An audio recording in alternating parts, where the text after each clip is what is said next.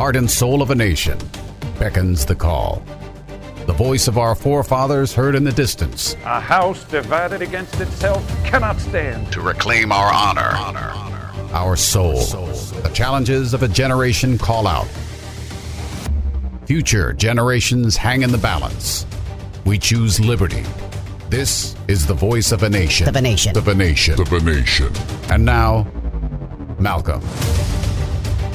Ladies and gentlemen, I have an acronym I want to introduce you to today. Some of you may have heard it before. It's an acronym used sometimes by investors, particularly woke investors. But I want to introduce it to you today. It's going to be a big part of our conversation. You are, incidentally, on Voice of a Nation. I'm Wallace Garneau, guest hosting for Malcolm. So that acronym is ESG. What does ESG stand for? It stands for Environmental, Social, Governance, ESG. The environmental side of this is broken up into what they call three phases. Phase 1 are all of the emissions that a company produces. Phase 2 are all of the emissions that are produced on behalf of the company. So, for example, a company probably doesn't produce its own electricity, but it has to get the electricity from someone. So the electric company then would be a Phase 2 part of a company's emissions. Phase 3 would be a company's entire supply line, or entire supply chain rather, and that's global. So if you are a publicly traded company and you are focusing on ESG, the environmental part of it means you have to report on your environmental, everything that you produce basically that has any environmental impact. That's CO2, that could be soot, could be any kind of emissions. You have to report also on emissions that are created directly on your behalf by, for example, the electric company. You also have to report on all emissions created by your entire global supply chain. So everybody you do business with. That's all a part of your environmental aspect of ESG. The second part of that, of course, is social.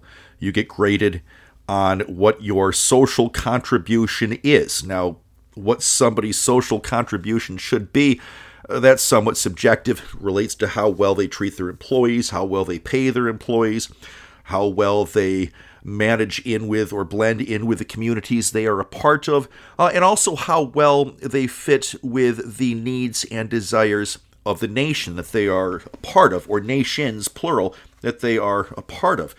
Now, ESG in the United States has historically been something that companies have played with in terms of trying to attract ESG investors, but it's not something that has been baked into American finance or American standards or anything like that. In the United States, we have the Financial Accounting Standards Board, and we use a group of accounting rules called the Generally Accepted Accounting Principles, or GAAP. The FASB is Financial Accounting Standards Board. And the SEC is very, very involved in looking at publicly traded companies' financial disclosures, which are publicly record. Anybody can look at them. They're a part of the public record, and comparing them to the generally accepted accounting principles to make sure that companies are on the up and up, and their financial records are accurate. That if you look at their profit and loss statement, for example, they're not lying to you. And that's a very, very important role of the SEC, is in ensuring that those documents are accurate. So as an investor, when you are investing in a company, you need to know, is it really as profitable as they claim to be? Because the value of a company is, theoretically at least, not theoretically, this is the value of a company. This is the classic economist way of valuing any company. You are looking at the net present value of all future profit. Now, the hard part isn't defining what the value of a company is. There's no way of knowing what the net present value of all future profit is. But for people to try to guess what the proper value of a company is, it is important that they know that the financial records that they're looking at when trying to make investment decisions meet the generally accepted accounting principles. Now, they're doing things correctly in terms of profit and loss and all of those things. And I don't want to get into a big, into a big business discussion about this. I just general overview. There's also an International Accounting Standards Board, or the IASB, and they use what they call the International Financial Reporting Standards, or the IFRS. I'm throwing these acronyms at you because you may start hearing about these in the news.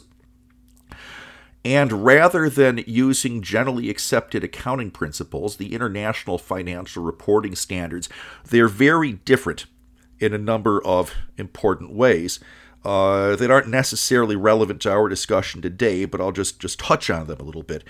They're different in terms of how you devalue assets after you've purchased them. You make a capital purchase, and you are allowed to run the value of that thing from what you purchased it at down to zero over in a period of time. There's a big tax implications in how you devalue those over time. And those rules are different in the generally accepted accounting principles than they are in the International Financial Reporting Standards.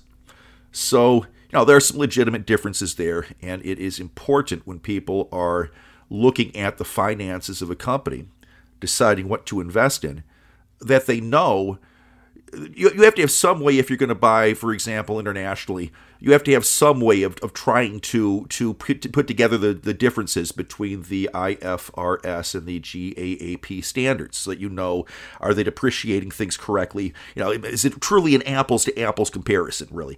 And as an investor, it's important to know those kinds of things, but that's not really what I want to focus on today because that's not ESG.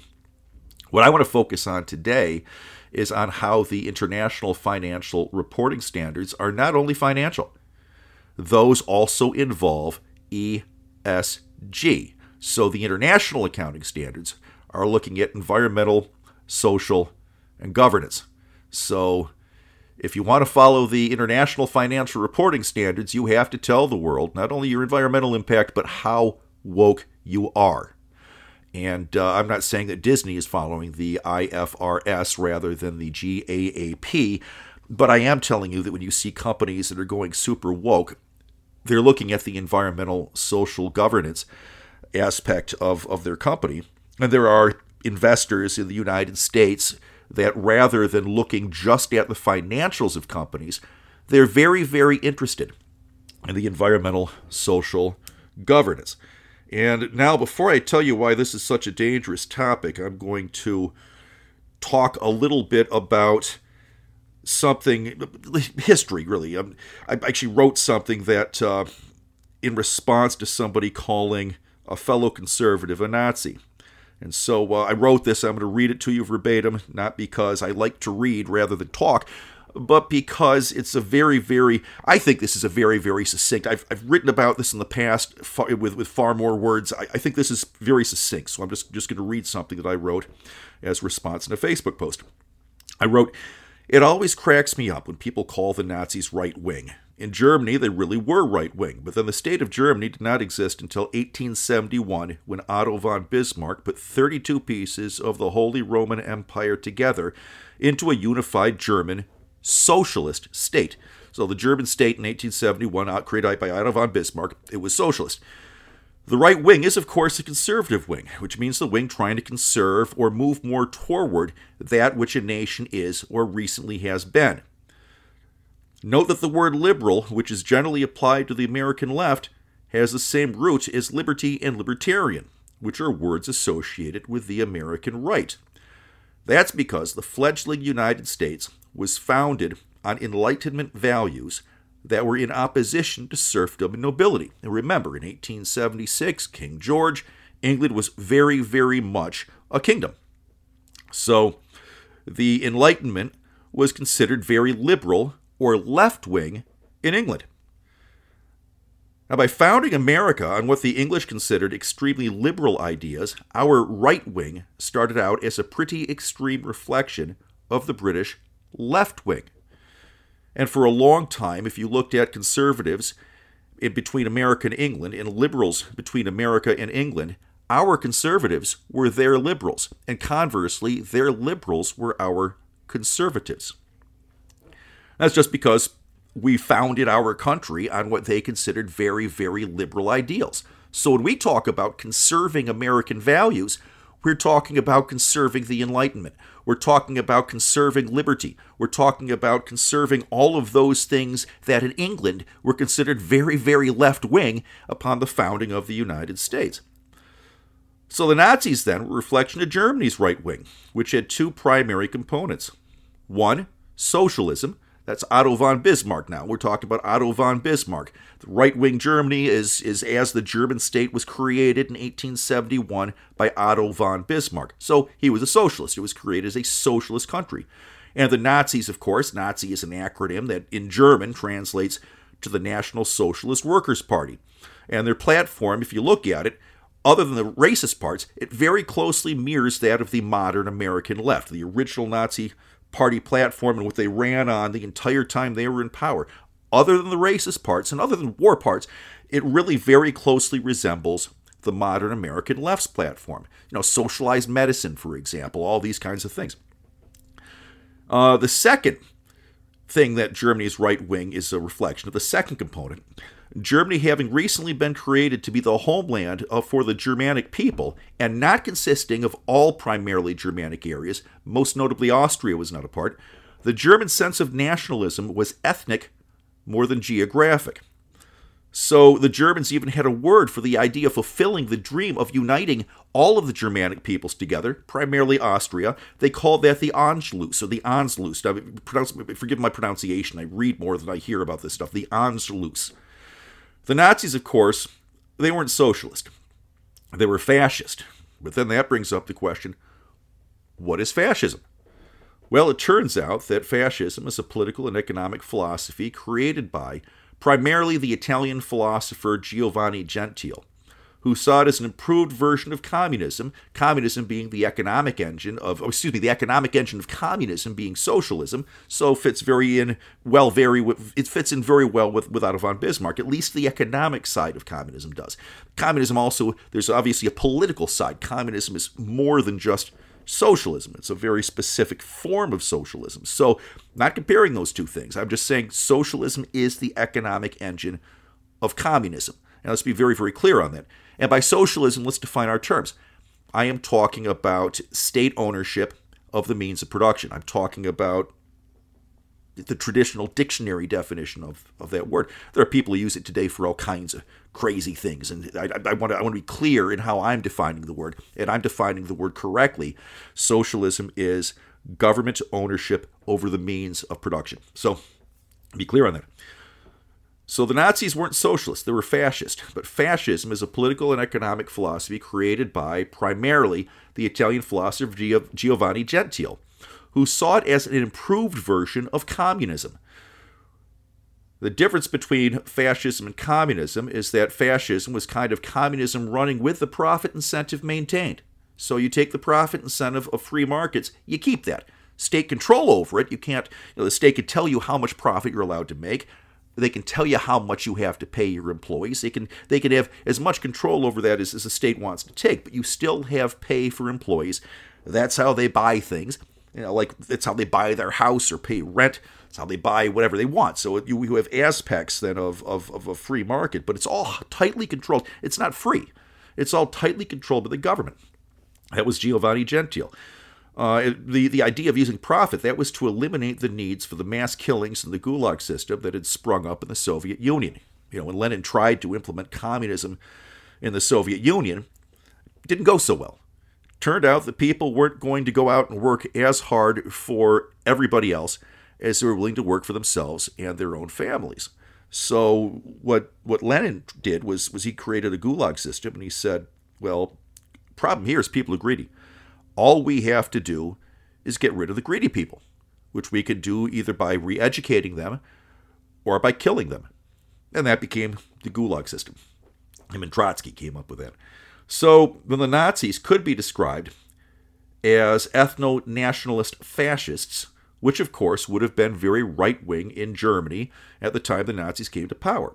That's all very, very true. It was extremely right-wing in Germany. Very, very much so. Even the concept that fascism had, that Giovanni Gentile had about having a strong man leader. Well, in Germany, they had a concept called, they called the people the Volk. But the Volk were not the people who lived in the nation of Germany. The Volk was a term that referred to the Germanic people. Again, ethnic, not geographic. And when they talked about a Führer, and Hitler didn't come up with the name Führer, that was a part of German culture that went back a very long way. It was a dream of a Führer uniting the Germanic peoples under one umbrella, one country, one nation. And the Führer doesn't translate to leader, though usually if you look for a translation, that's what they give you, because one word to one word, you would probably pick the word leader. But it's actually more than that. A more accurate translation of Führer would be the living embodiment of the Volk. So the name Führer, or the term Führer, refers to a strongman leader who believes himself to be the living embodiment of the Germanic people. That's what Hitler viewed himself as, and that's what many Nazis, the Nazi people, they viewed Hitler as the living embodiment of the German people. So that was Nazi, and which is not exactly the same as other forms of fascism, because fascism was all over the world. You had Italy, you had Franco in Spain. People forget this, but Franco lived into the 1980s. So Spain was a fascist nation until Franco died, I think, in 1983. Argentina was fascist. Romania, fascist. Romania, when you think about gypsies, people tend to think about Romania. That's not because the gypsies are only from Romania. It's because Romania was a fascist country that aligned itself with Germany, and as such was never directly controlled by Germany. One of the groups that Hitler exterminated throughout Europe, at least the parts he controlled, were the gypsies. So it was actually more successful in killing off the gypsies than he was in killing off the Jews, which is why you don't hear more about the genocide against the gypsies. It was successful enough. There weren't enough left really to complain about it afterwards. So, but not taking anything away from the Holocaust, just saying there were other groups that Hitler targeted. He was a very, very evil person. But the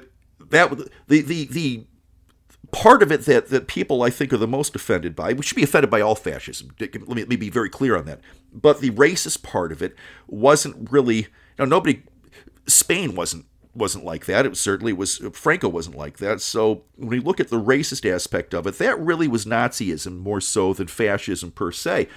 And if you look at, if you study the bromance between Mussolini and FDR before Hitler invaded Poland, you can see that fascism was solidly on the American left, so much so that FDR came out with what the National Recovery Act as a means to implement Mussolini's fascism in the United States. The National Recovery Act. Now, if we look at Elizabeth Warren's Accountable Capitalism Act, that's a retread of FDR's National Recovery Act, and FDR's National Recovery Act is a direct copy. He actually sent envoys during as Mussolini started to make it look like Italy was coming out of the Great Depression. And I'll get into why that wasn't necessarily the case a little bit later. But he sent envoys to try to see what Mussolini was doing to try to get Italy out of the Great Depression. And those envoys came back and gave him a list of things that he could do in America to implement the economy of Mussolini's Italy. And those ideas became the National Recovery Act. So the National Recovery Act was a copy of Mussolini's fascist Italy. Well, Elizabeth Warren has what she calls the Accountable Capitalism Act, and that's a retread of the National Recovery Act. So Elizabeth Warren wants to implement Mussolini's Italy. And that's, of course, the dictionary definition, or the Giovanni Gentile's definition of fascism. So when you hear me say that Elizabeth Warren is a fascist, that's why I say that. I say Elizabeth Warren is a fascist because she wants to implement fascism. And I'm saying that as an economic term. I'm not saying that as an insult against Elizabeth Warren, though I hope she is deeply insulted by it, because fascism, I think, is in my opinion, it's very, very evil. But yeah, she is a fascist. She is the textbook fascist.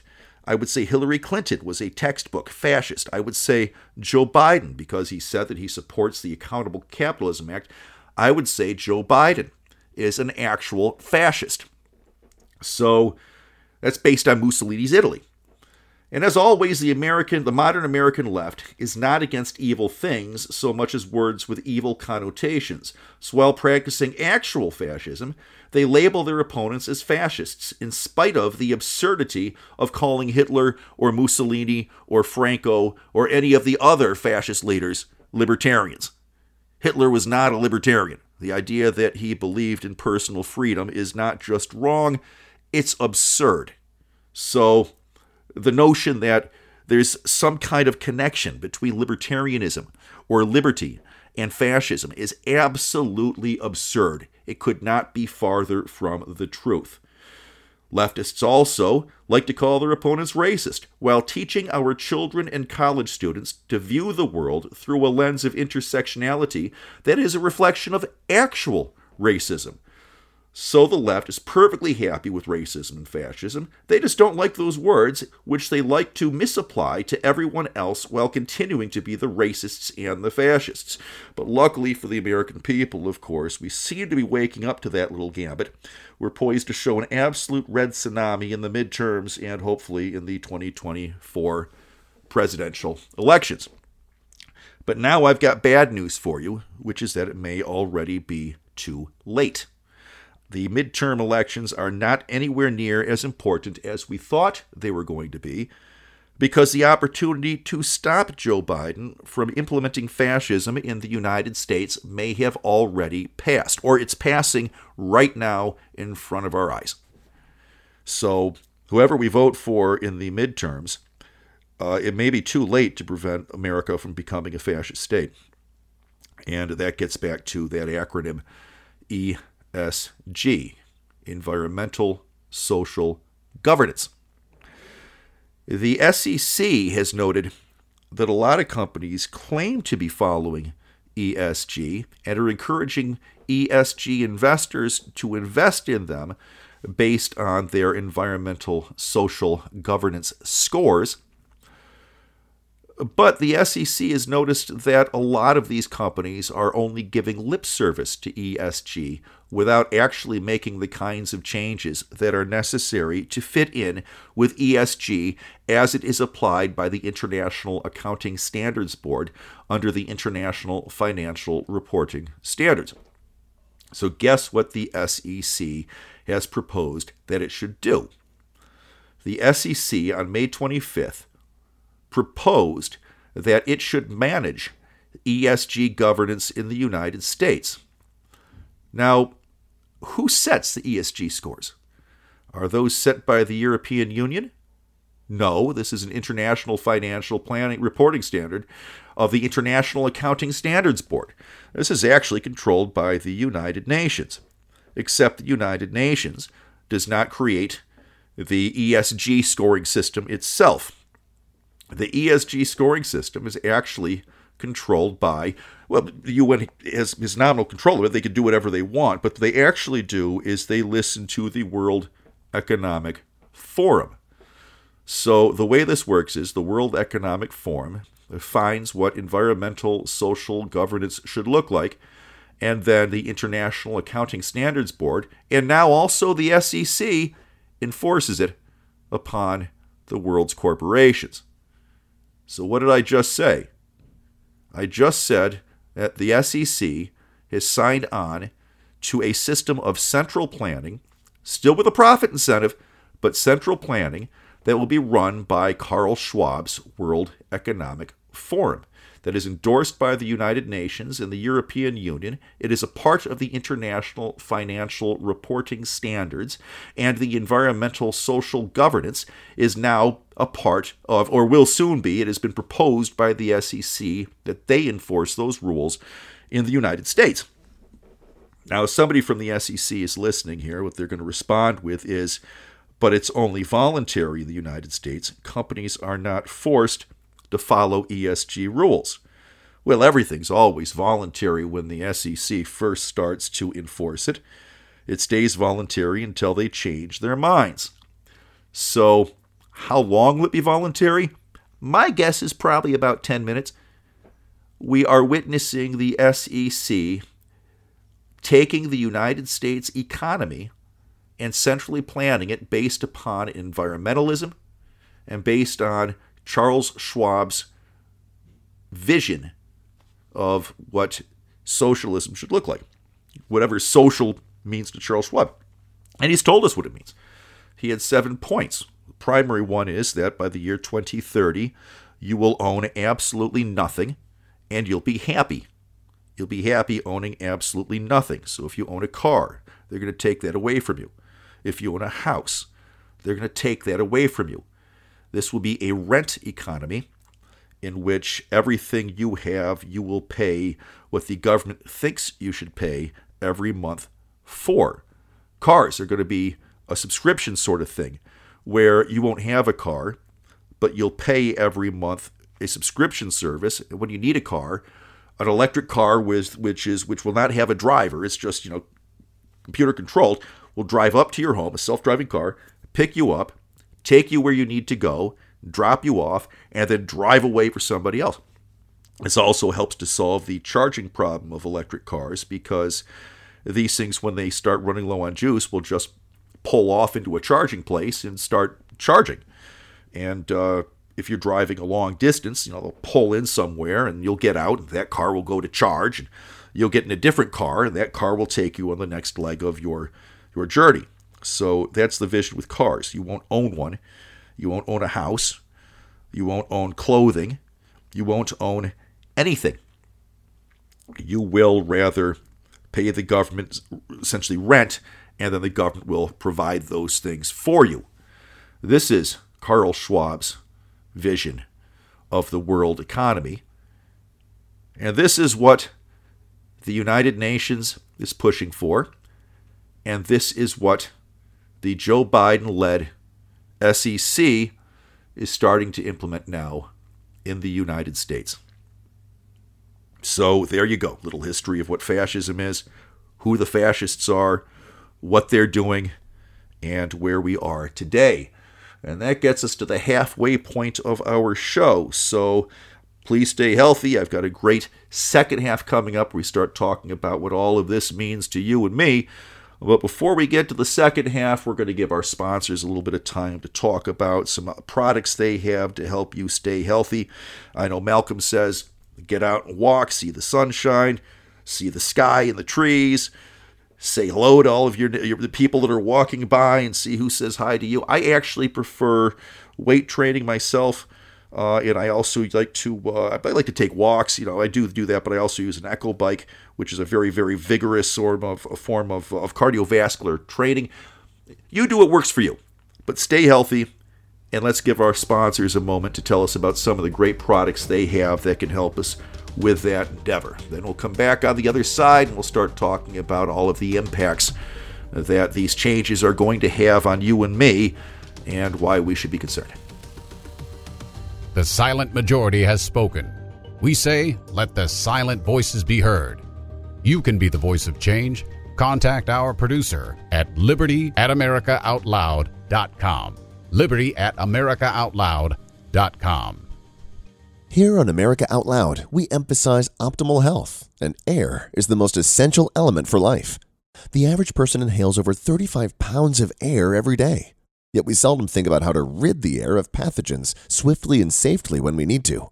The Genesis Fogger Plus HOCl is the only way to quickly and naturally restore air to its optimal condition. Visit genesisfogger.com/outloud for a free ebook on everything you need to know about HOCl and receive a 15% discount on the Genesis Fogger with promo code OUTLOUD. With Genesis, you'll be ready for what's next. While many things we hear are lies, we know one thing is true. Viruses exist and people get sick. Look, there's no guaranteed way to keep from getting sick, but there is a way to reduce your chances. Cofix RX, the original povidone iodine-based antiviral nasal spray that you hear Dr. McCullough talking about, provides an additional, invisible layer of protection from colds, flu, coronaviruses, and more. Click the banner ad on AmericaOutloud.com and use promo code OUTLOUD for 20% off. Stay protected with Cofix RX.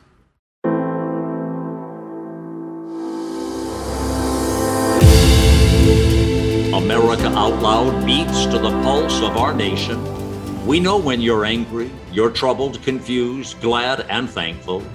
We know you because we are you. Join us as we explore the most important issues of our time. We are America Out Loud Talk Radio. Liberty and justice for all.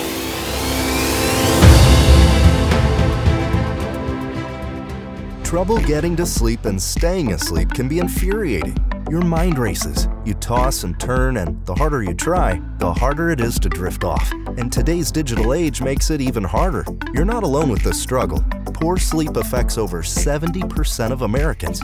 Even the Centers for Disease Control labeled insufficient sleep a public health epidemic. To take back your sleep, Healthy Cell has created REM Sleep, the only sleep supplement made to support all 4 stages of human sleep, with calming herbs, amino acids, and sleep hormone support, delivered in a patent-pending, pill-free, ultra-absorption microgel formula that tastes great. Fall asleep, stay asleep, sleep deeply, and wake up refreshed with Healthy Cell's REM Sleep. Go to healthycell.com and use code OUTLOUD for 20% off your first order. That's healthycell.com, HEALTHYCELL, and use code OUTLOUD for 20% off.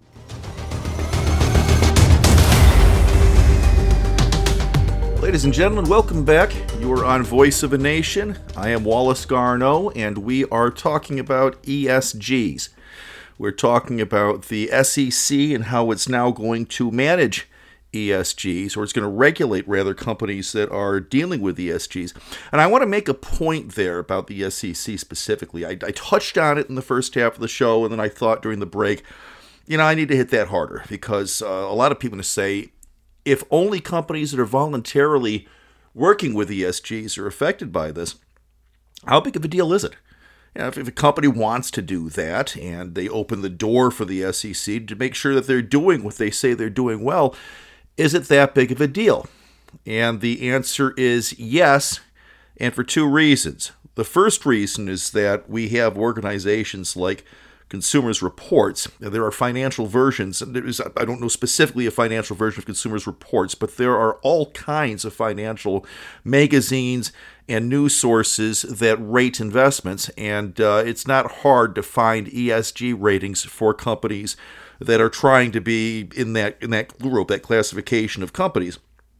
So finding ratings isn't hard.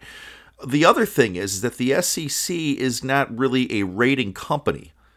The SEC is an enforcement arm of the United States government. Its job is to enforce the law, not to rate companies in terms of how they're doing based upon some benchmark that they don't even legally have to do. So the fact that the SEC is doing this is very, very telling. The SEC they're eventually going to regulate all companies this way. But even the companies that they're regulating this way today, or going to be if this rule this proposed rule takes effect, is that think about what it means to regulate a company's ESG ratings, or to rate a company based upon how it's doing as an ESG company. That means you're running the company.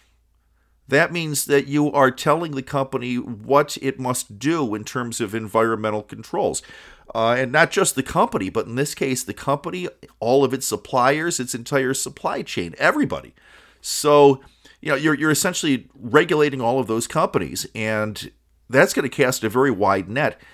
Then when you get into the social score, which the rule doesn't say is going to be applied down the supply chain, but I don't know how you avoid sending it down the supply chain. Apple, for example, using what is effectively slave labor in China.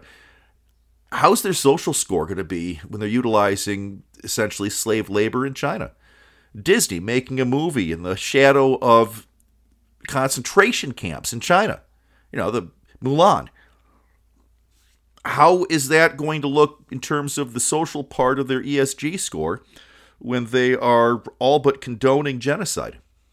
Which is crazy, because these are companies that are claiming to want to be socially responsible, and then they're using slavery, and they're witnessing genocide right next door, and all of these terrible, terrible things. And in the meantime, companies that are being very helpful socially, such as ExxonMobil, that during the pandemic, they lost in one quarter, they lost $20 billion. Now, I know Joe Biden says they're making more money than God, but let's be honest here. You and I make more money than God, because God doesn't make money. ExxonMobil this last year has lost somewhere between $15 and $18 billion. That's not making money at all. Now, the last quarter, they were very profitable. Price of oil high, obviously, as a company that extracts and refines oil. limited refining capacity and we're limiting our ability to drill, which is causing not so much shortages, but certainly the price to go up. Oh yeah, they're going to make money in that kind of an environment, and that's what happened. They made money, and so the cost of oil and gasoline has gone up. But the cost of gasoline and oil going up would normally trigger a company to drill more, and it's not ExxonMobil that isn't willing to drill more. Joe Biden says they're not, but the truth is Joe Biden ran on a policy. He actually promised it ends now. When he was talking about drilling, it ends now. That was a promise, a campaign promise. And he's been following through on that.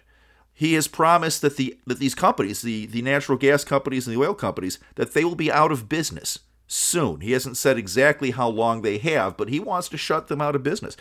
And it takes time for the point where you get a lease and you start looking to see if there's oil there, and you have to drill to see if there's oil there. You have to do some exploratory drilling, and then you find the oil. Now you have to build the infrastructure to get the oil out of the ground. You have to have a mechanism, maybe building roads or a rail station or whatever. You have to have a way to get that oil from the well to the market. So there's a large time lag between the time that you get an oil lease and the time that you're able to make money off of the oil, if there is any from that lease. And these companies want to do that. They want to drill for more oil so that they can bring the price of gasoline down, so that they can make the United States energy efficient. And they want to do it in environmentally friendly ways. Everybody talks about how companies don't want to do environmentally friendly things, but that's not true. Now, I've been an upper, not a C-tier person, but I've been an upper executive in corporations. I know how they operate. I know how they think. Most corporations are run by good people who want to do good things, but they can't always do good things. Now, there are exceptions. I worked for a company that literally made government grants spraying coal with essentially fire hoses. They'd get the coal wet. They would say they're washing the coal, and then they get about $2 million a year in grants. Washing coal does nothing but make it wet. Spraying with a fire hose is not cleaning the coal. But they were getting money for that. That eventually dried up. But the point is, the government was giving subsidies to companies and grants to companies to do things that were not helpful. And some companies take advantage of that, and that company was. I'm not going to name the company, but it was out there. So these things happen.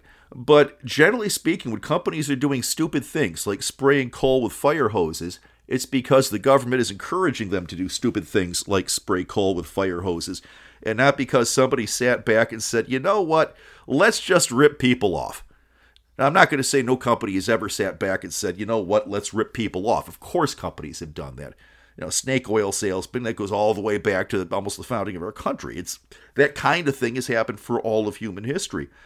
But as a general rule, if you buy snake oil from somebody and it doesn't help you, you're not apt to buy it again.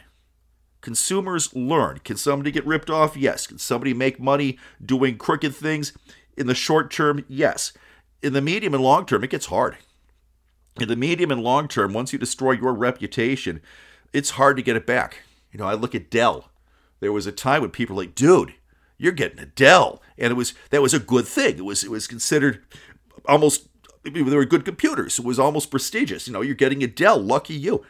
And then Michael Dell sold the company, and it went public, and it started buying other companies like actually it was Hewlett Packard that bought Compaq, but the Dell started to go downhill. They had this great reputation, and they said, we could just coast on our reputation for a while, continue to make money, cut costs, cut our quality, do all these things that'll make our computers not as good, but they're still going to sell well because we've got this great reputation.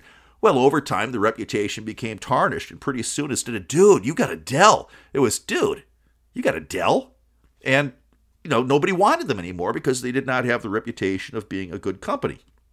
Luckily for the company, Michael Dell's name was still on it. He took it kind of personally, eventually got the company back, and running it privately again, he has brought the quality of Dell back up where it needs to be. So I no longer have a bad taste in my mouth to Dell computers, but they did go through a period where Michael Dell was not running it, where it was very, very problematic. So, companies try to do good things, make quality products for their consumers, get oil so that we can drive our cars and things like that. ESG is against that. And I mean, seriously, what are we going to replace oil and natural gas with? Wind and solar? That's a joke. Did an article just recently, I think I brought up on the air a couple of times too, about how consumption and production has to always be exactly the same. And if you can't vary production with demand, you have to throttle consumption by keeping it below demand by enough that any variability in production that you can't control isn't going to blow your grid.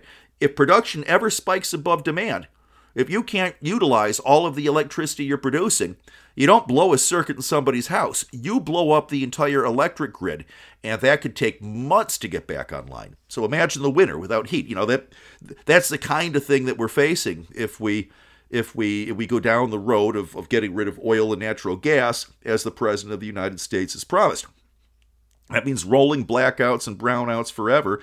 And as we rely more and more on energy outputs that are energy sources, we can't control the production level because of the variance. As we rely more and more on that, the level of rolling brownouts and blackouts is just going to continue to grow. In parts of the country, California, you've been experiencing that for some time now. Michigan, we're told, is going to experience it this year. Hasn't happened yet. It is in the heat of the day right now as I'm doing this. It's like 95 degrees outside, it's usually not 95 degrees in Michigan. And we get days like that every year, but I mean, that would be one of our hotter days. I still have electricity, so everybody's running their air conditioning and everything still have electricity. So I have not been hit by a rolling brownout or a rolling blackout yet. But that's what's happening, and is forcing millions of Americans to go without power on a regular basis, potentially all Americans to go without power on a regular basis. Perhaps causing a catastrophic event at a bad time and seeing millions of Americans die, as could have happened in Texas a couple of years ago when they had the energy problem there. Is that socially responsible? No, what is socially responsible? Who decides what is socially responsible? It gets back onto like that Phil Donahue show. He had Milton Friedman, and he asked Milton Friedman, do you really think greed is such a great thing to run the country on? And Milton Friedman said, well, what is greed? Who's greedy? It's nobody's greedy. It's always the other guy. Just ask someone. And the audience laughed. And Milton Friedman had this great way of you could take a hostile crowd and you could just disarm them through humor and through his he was a very witty guy. So it was hard not to like Milton Friedman, even if you disagreed with him. If you ever had the opportunity to hear him, if you haven't heard him speak, he's all over YouTube. You should listen to it. But anyway, that's Milton Friedman. Man, the point there is that what is socially responsible? What does that even mean? Who gets to decide what is socially responsible? Everybody is socially responsible if you ask them. It's always the other guy who is not. It's always the other guy who is greedy. It's always the other guy who wants to do the wrong things. Well, being socially responsible in this case means being woke. They're telling us what socially responsible is. Socially responsible is telling a 5-year-old boy that if he wants to be a girl, you'll take him out and have his penis cut off. That if a girl wants to take puberty blockers, you'll give her puberty blockers. She may never be able to have a child. The same thing with the using for chemical castration with rapists and pedophiles, who people volunteer to have that to reduce their sentence. That's what they use as a puberty blocker on boys. They use actual chemicals they use the same chemicals that are used for chemical castration. So the idea this is purely reversible, we're just going to put puberty on pause, we're destroying children. And my attitude is, if you're an adult, you can do whatever you want. This is a free country. If you want to live as a different gender, it's a free country. More power to you. I just want people to be happy. But doing that to a 5-year-old child or a 10-year-old child? At what point is somebody old enough to be able to make those decisions? We're saying you can't have a gun until you're 21. Well, I'm not saying that, but there are people that are saying that we should make it so you can't have a gun until you're 21.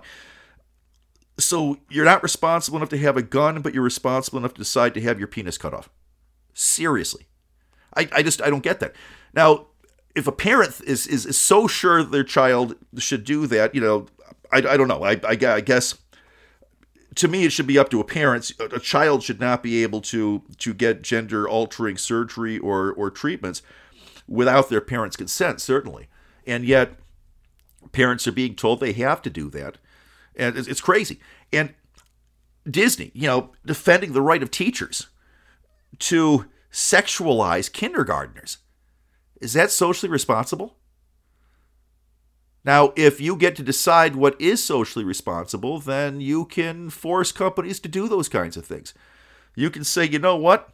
We're going to make it so that you have to do that because we're regulating you, and if you don't champion the right of teachers to sexualize kindergartners and to encourage 5-year-olds to get their genitalia mutilated, we're going to call you out of compliance, and we're going to start fining you billions of dollars and all the things that the SEC could do to companies that are out of compliance.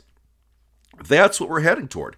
And as we talked about in the first half of the show, the definition for a country, or an economy rather, that is centrally planned, controlled by the government, but still held nominally in private hands, where you still have a profit incentive, that is, but the government has as much control over the companies as it wants.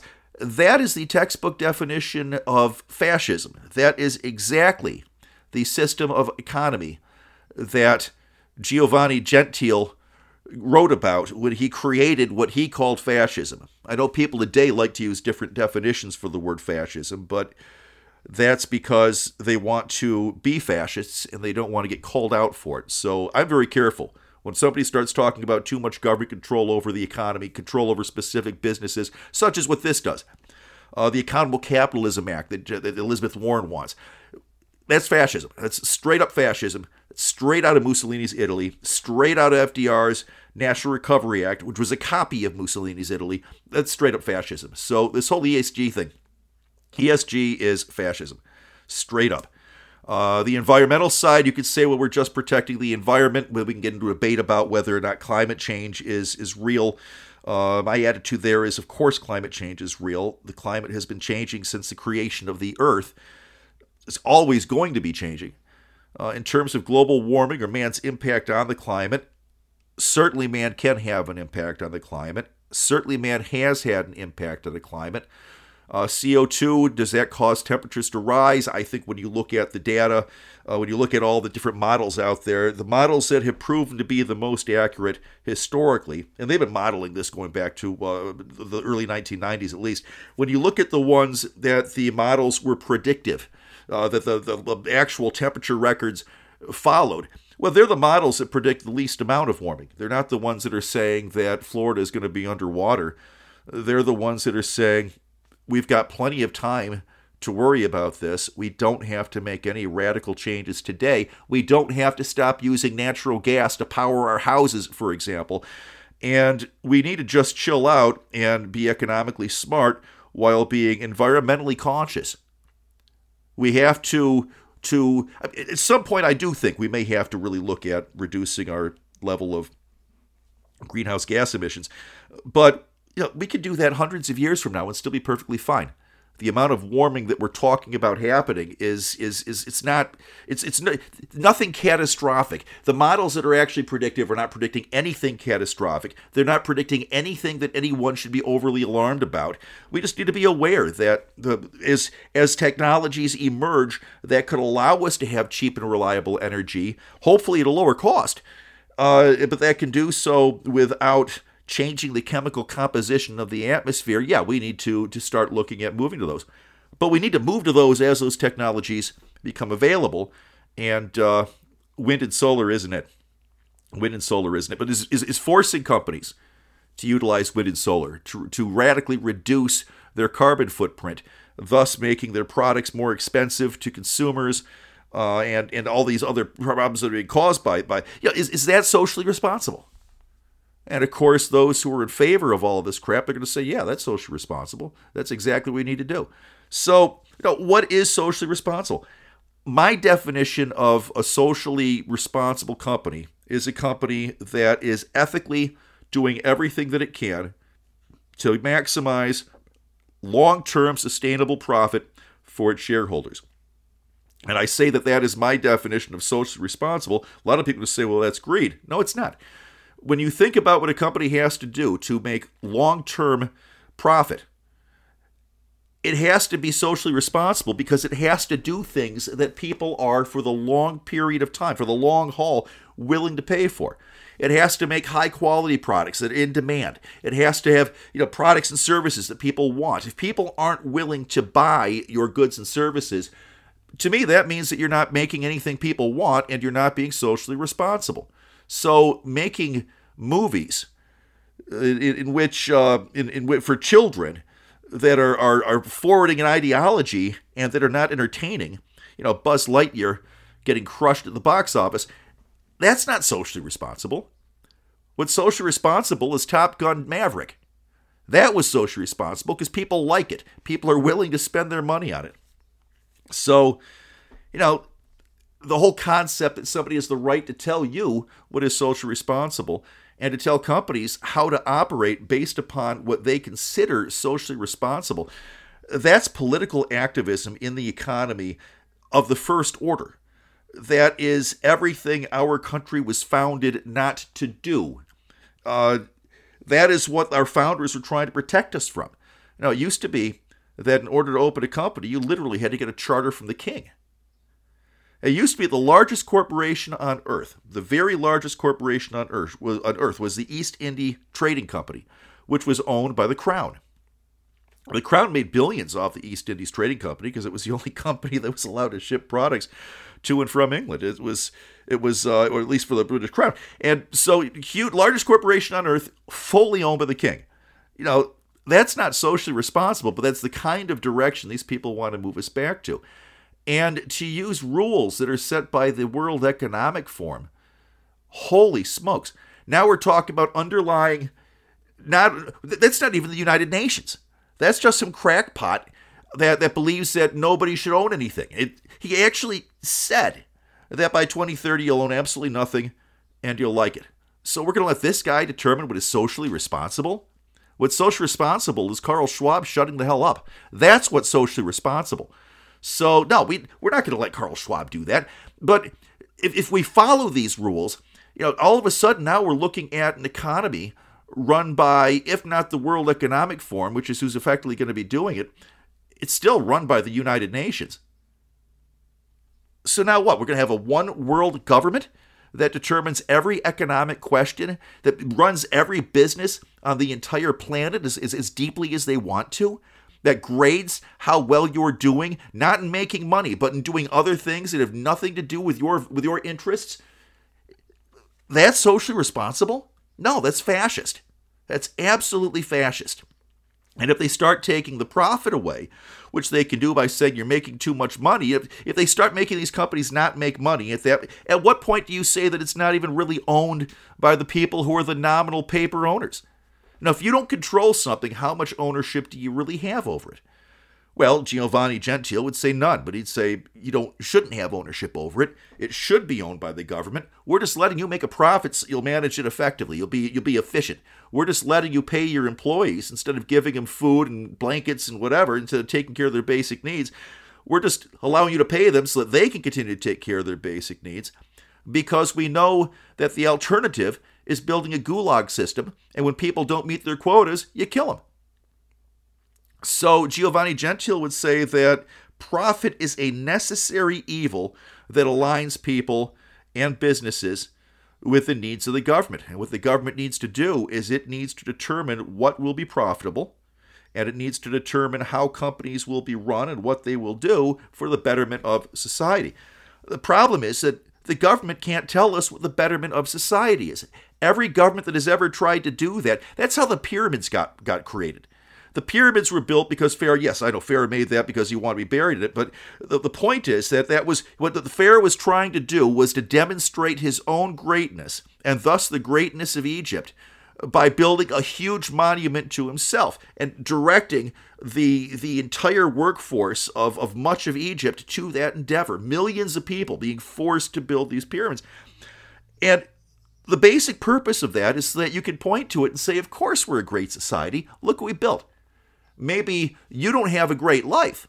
Maybe we don't have enough food for you to eat. Maybe we don't have enough water. Maybe you have substandard housing. Maybe the toilet doesn't work. Maybe we have all these problems in our society. But look what we built. We have to be a great nation because we built that monument. We built that temple. We built that pyramid. We built that cultural center. The Russians, the Soviets would build these cultural centers in every capital of every country that they ran. Poland had one. If you've ever been to Warsaw, it's a huge monstrosity. It's too bad it would be so expensive to tear down. I would love to see it torn down. But that's what you do, is you build these monstrosities that you can point at and say, of course we're a great nation. Who else could build that? You can't build that by yourself. No private company can build that. You can't get to the moon. These are doing things just so you can point to it and say we're great. Well, to me, what makes a country great is how well it takes care of its people. And by how well it takes care of its people, I don't mean the government taking care of its people. I mean, how well enabled are the people to take care of themselves and each other? I'm a big believer that if you leave people free, they will find the best ways to help one another. And the reason is, even if they're greedy, at the end of the day, the only way to make long-term sustainable profit is to help others. If you're not helping others, they're not buying your goods and services. If you're not making a better mousetrap, they're not buying your mousetrap. What I'm sick and tired of are things like airbag requirements. And I don't want to pick on airbag requirements specifically, because airbags, I think, if I had the option of buying a car with or without airbags, I would pay more for them. But I shouldn't be forced to buy airbags just because some company wants to make more money and would like to have airbags by law in every car. That's not how it's supposed to work. Airbags should be the norm because everybody wants them. There's no law that you have to have air conditioning in a car. There's no law saying you have to have FM radio in a car. Try buying a car without air conditioning or without an FM radio. It might as well be law because nobody makes it. It's not an option that's available. Getting a stick shift is getting harder and harder and harder. They don't make a lot of stick shifts anymore. A lot of companies, a lot of cars, they don't make a stick shift at all. Why? Because there's no demand for that. There's no demand for that. Nobody wants to buy it, and then they get rid of it on their own. So you don't need the government to tell you have to have airbags in cars. You need consumers that don't buy cars that don't have airbags. The things we want, we're going to get. The socially responsible companies are the companies that give us the things we want. And I can tell how socially responsible a country is by how rich the people in that country are. And I don't mean how rich the people who are dependent on government are. I mean how easy it is to get an education, to get a job that pays well, to raise a family, to buy a house, or to live your life however you want. If you are enabled to make the most of your life with minimal or ideally no government intrusion in your ability to do that, that to me is socially responsible. And everything about this ESG, everything the SEC is trying to do, everything the Biden administration is trying to do, everything that Elizabeth Warren is trying to do, everything they're forcing down our throats goes against that. So if we want social responsibility, we need to vote these people out. We need to demand a return to free markets. We need to drill for oil so we can afford to drive our cars. We need to end this climate tyranny, and we need to do it now. And ladies and gentlemen, that's our show. I hope I fired you up a little bit, because it is time. We need to start doing things, not just talking about doing things. So that's our show. And now, people, please get loud and get involved. Thank you.